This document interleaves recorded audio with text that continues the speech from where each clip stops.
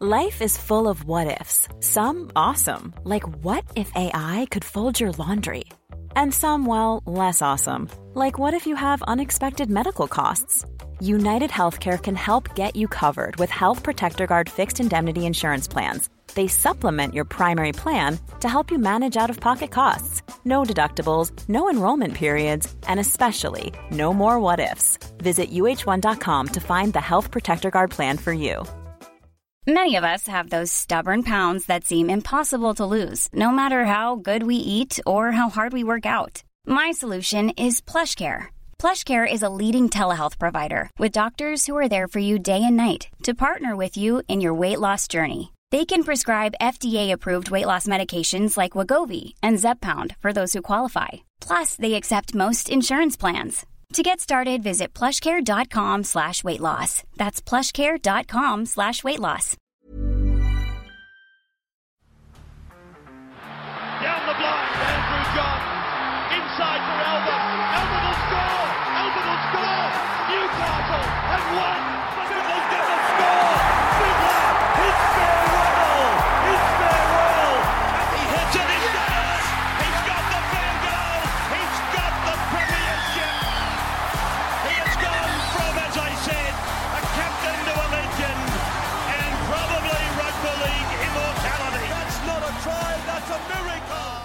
Welcome back to the Rugby League Guru podcast. Over the next couple of days, we're going to be going through each and every team and just having a look at how they're shaking up for season 2022. We're going to do a way too early preview just before the finals kick off this year. And whilst a couple of these teams are still playing, so there is going to be a lot more in the transfer market moving forward. We saw Connor Watson move yesterday, so there's going to be a heap more movement as we keep on going. But I thought I'd just give you a quick reflection on each and every team, and I'm going to start from the bottom of the ladder, move my way up over the next few days. We'll probably have 2 of these podcasts dropping today, so stay tuned. So we're going to kick off today looking at the team currently coming last in our competition, the Canterbury Bulldogs. And of course, a big transition year for them this year. A new coach, had a new 7 come in, a lot of movement around. Luke Thompson, his first full preseason with them and everything. So a lot of changes going on. And next year, this side is going to be completely unrecognisable. I've got all the buys written down for each team, and I automatically wrote down Burton and Fox. I thought, oh yeah, geez, that's going to add a lot. Then I thought, I've got to add in Dufty. I've got to add in Tavita Pangai Jr. I've got to add in Paul Vaughan. I mean, this team is really gaining a lot. And look, the 2-star signings for me are Burton and Fox. Burton, I just think he's a freakish talent. I think he's going to add so much to this team. He's got so much more to learn in his game as well, which is just dangerous. And he's one of the, he's a big body, sort of 5'8", same as Trent Barrett was as well. So really looking forward to seeing those two combining together. I just think Burton's going to be outstanding. Josh Adokar, obviously for me, he's the premier winger in our game. On both sides of the ball, attack and defence, he is unreal. He can play on either wing as well and be just as good on either side. He also comes from this Melbourne Storm system, which I think is a big plus. I think about Josh Adokar is, of course, as well, off the field. He's a real locker room guy, and I think that's sort of what they lack there at the moment. I was looking at all the teams the other day and sort of going, who's the social media guy? Who's the funny guy from each club? And I sort of looked at Canterbury and went, I don't know, like from the outside looking in, they don't really seem to have that guy. They don't seem to have that sort of Brandon Smith or that Alex Johnson, that sort of guy, or Latrell Mitchell that's able to sort of take the piss off the field. I think he'll be a really good addition for them. He'll lift their branding and everything. So really looking forward to Fox getting there. Burton's obviously the star there, though. There's the other guys I think are really interesting. Now, Matt Dufty, I've always said that unless your name is Ryan Pappenhausen or you're playing for the Melbourne Storm, if you're a 75-kilo, 80-kilo fullback, life is going to be very hard for you in the NRL. And to be honest with you, I sort of stand by that. But I mean, every single time the St. George Illawarra Dragons win games, it's off the back of this guy. And when he's not there, they're a completely different footy side. So, and you know what? The game has changed. It has moved towards Matt Dufty a little bit as well. So I like this signing. The thing I like about it is that it's a 1-year contract. So there's no opportunity for Dufty to get comfortable. He's playing for his next contract as soon as he arrives at Canterbury. As soon as he pulls on a blue singlet in December, he is saying to them, hey, I want to be here next year. And I really like that about this signing, Matt Dufty, that he's under pressure, his back's against the wall, and he's got to perform. The other guy that's back's against the wall is Paul Vaughan, a guy that's obviously he was playing for the Kangaroos 2 or 3 years ago. He's one of the premier props in our game. I think he got a little bit comfortable, got a little bit silly down there at St. George, had a couple of mishaps in COVID, then had the barbecue the other week, which was just completely fucking batshit crazy. Had his pants pulled down, got embarrassed on national TV. I mean, it couldn't have got much worse for Paul Vaughan, then got his contract pulled, which I think he knew he was getting paid massive overs for, and I think that's part of the reason why he started slacking off, to be honest with you. He definitely wasn't the player he was 2 years ago. But now that he's come through all of that, he's been embarrassed, pants have been pulled down, he's been dragged through the mud, and it's all his own fault. I really like the Bulldogs have taken a punt on him. Another guy, his back's against the wall, and he's got to prove himself. And the good thing about Paul Vaughan is that he's not a guy that's got to prove himself and get to, a spot he hasn't been to before. He needs to get back to where he was. He knows how to do it. He knows how he got there in the first place. That's the other one I really like about this Paul Vaughan signing. Now, Tavita Pangai Jr., we're obviously going to touch on the Broncos because they're at the bottom of the ladder as well. And Tavita Pangai Jr. has gone from Brisbane to Canterbury with a pit stop at the Penrith Panthers. And you know what? If I'm the Canterbury Bulldogs, I'm stoked he's had a little pit stop at the Panthers. He's obviously had some unfortunate things going on in his life over the last few weeks. So we wish Tavita Pangai Jr. all the very best the back end of the season to him and his family. But you really do hope for the sake of Canterbury that this guy has turned a corner. And I've always said he's unreliable, and I stand by that for now. I'll be so happy when I can say, hey, he's turned the corner, he's not unreliable anymore, but he has been the last few years. That's the reality of Tavita Pangai Jr. Maybe it was the system up in Brisbane. Maybe a scenery change will be the best thing for him. I really hope so, because if Canterbury can get the very best out of TPJ, if Canterbury can get 70% of the best out of Tavita Pangai Jr. and just keep him on the field, they're going to have an absolute superstar on their hands. So there's a lot to add into this team. There's a lot of positives to come out of it. And, the guys they're losing, Will Hopoate, he's going to be a loss, but, he's not playing his best footy. It's been a couple of years since we've seen the best out of Hopper, realistically. I think they will be okay without him. A couple of young guys coming through there as well that look really talented. Nick Meaney, another one heading down to the Melbourne Storm. He's quick. I don't think they'll miss him, though, to be honest with you. You got Fox, you got Burton. They will well and truly be able to cover his position, and Dufty at fullback as well. So, Nick Meaney, I think he's going to be an interesting one for the Melbourne Storm, but we'll touch on him when we get to Melbourne. But I think this Canterbury team, surely they have to improve next year with all these guys coming in and the different personalities that are going to be there.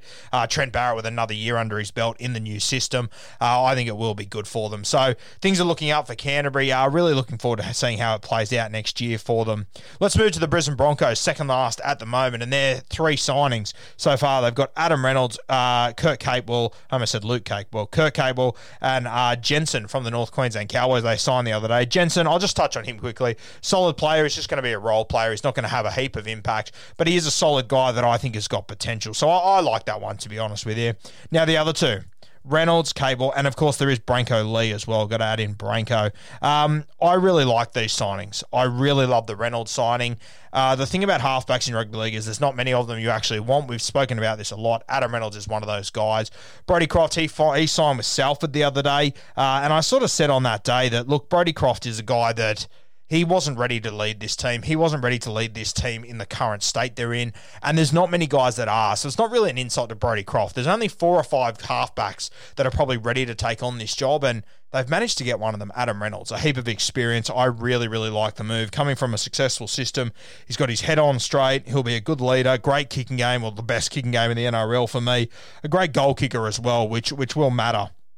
The other guy they've got, Kurt Capewell, coming out of a really good system, a guy that's, he didn't just walk into first grade. He had to go the tough way around. I remember he was playing for Ipswich with the Walker brothers. Really impressed there. Managed to scrape into a Cronulla Sharks team. Was a utility there for a couple of years. Moves to Penrith, and all of a sudden, he's a starting centre for the Queensland Maroons and their first choice back rower now. So, Kurt Capewell, he's gone the long way around. I really like that. I think he'll be a good leader up there. Branko Lee, a guy that I've always been a fan of, as you guys know. He came on the podcast with us. I think he'll do really well. He's obviously played right centre for the Melbourne Storm over the last few years. We're now hearing that Katoni Staggs will be staying at right centre. Originally, he was moving into the 5'8" role. So, interesting to see what they do with Branko. I mean, you could have him out on the right wing potentially, but I think he's more of an out-and-out centre. So, they've obviously got Herbie Farnsworth there as well. So, I thought Branko would walk straight into this side because Staggs would be playing 6. But with the emergence of Gamble and whatnot, you might see Branko, he might miss it out on this team to start, or he might be out on the left side, because there's no doubt that Katoni Staggs, he will be the first choice right centre in this team without a doubt. So Broncos, I also think they're trending in the right direction. I think they've come up with a couple of really good signings there. The guys they've lost, Tavita Pangai Jr., I think it was time for a divorce here. I don't think that this combination has worked for 6 or 7 years. Same as Anthony Milford, hasn't worked for a long time now. I think a divorce was well needed. Same as Brodie Croft, another one that it's not an insult to the player or to the club, but it's just not working. I think the writing's on the wall. Not all divorces are bad, and I think that TPJ, Milf and Croft, it's a good divorce. You want to go your own ways. You want to do your own thing. Xavier Coates will be a loss, no doubt about it, but I do think that Xavier Coates is going to be a better player when he arrives at the Melbourne Storm than when he was at the Brisbane Broncos. They probably weren't going to get the very best out of him. He was going to demand a lot of money.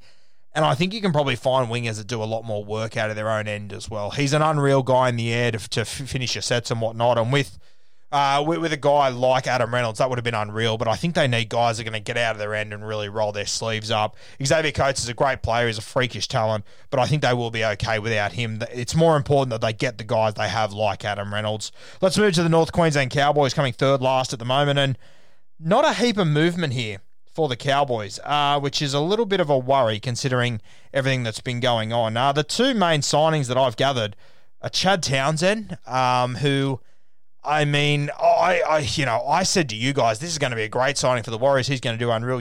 A vast majority of you messaged me and said, no, you're an idiot. He sucks. He went there and he really wasn't that impressive at the New Zealand Warriors, which is a little bit of worry. He's been carrying an injury.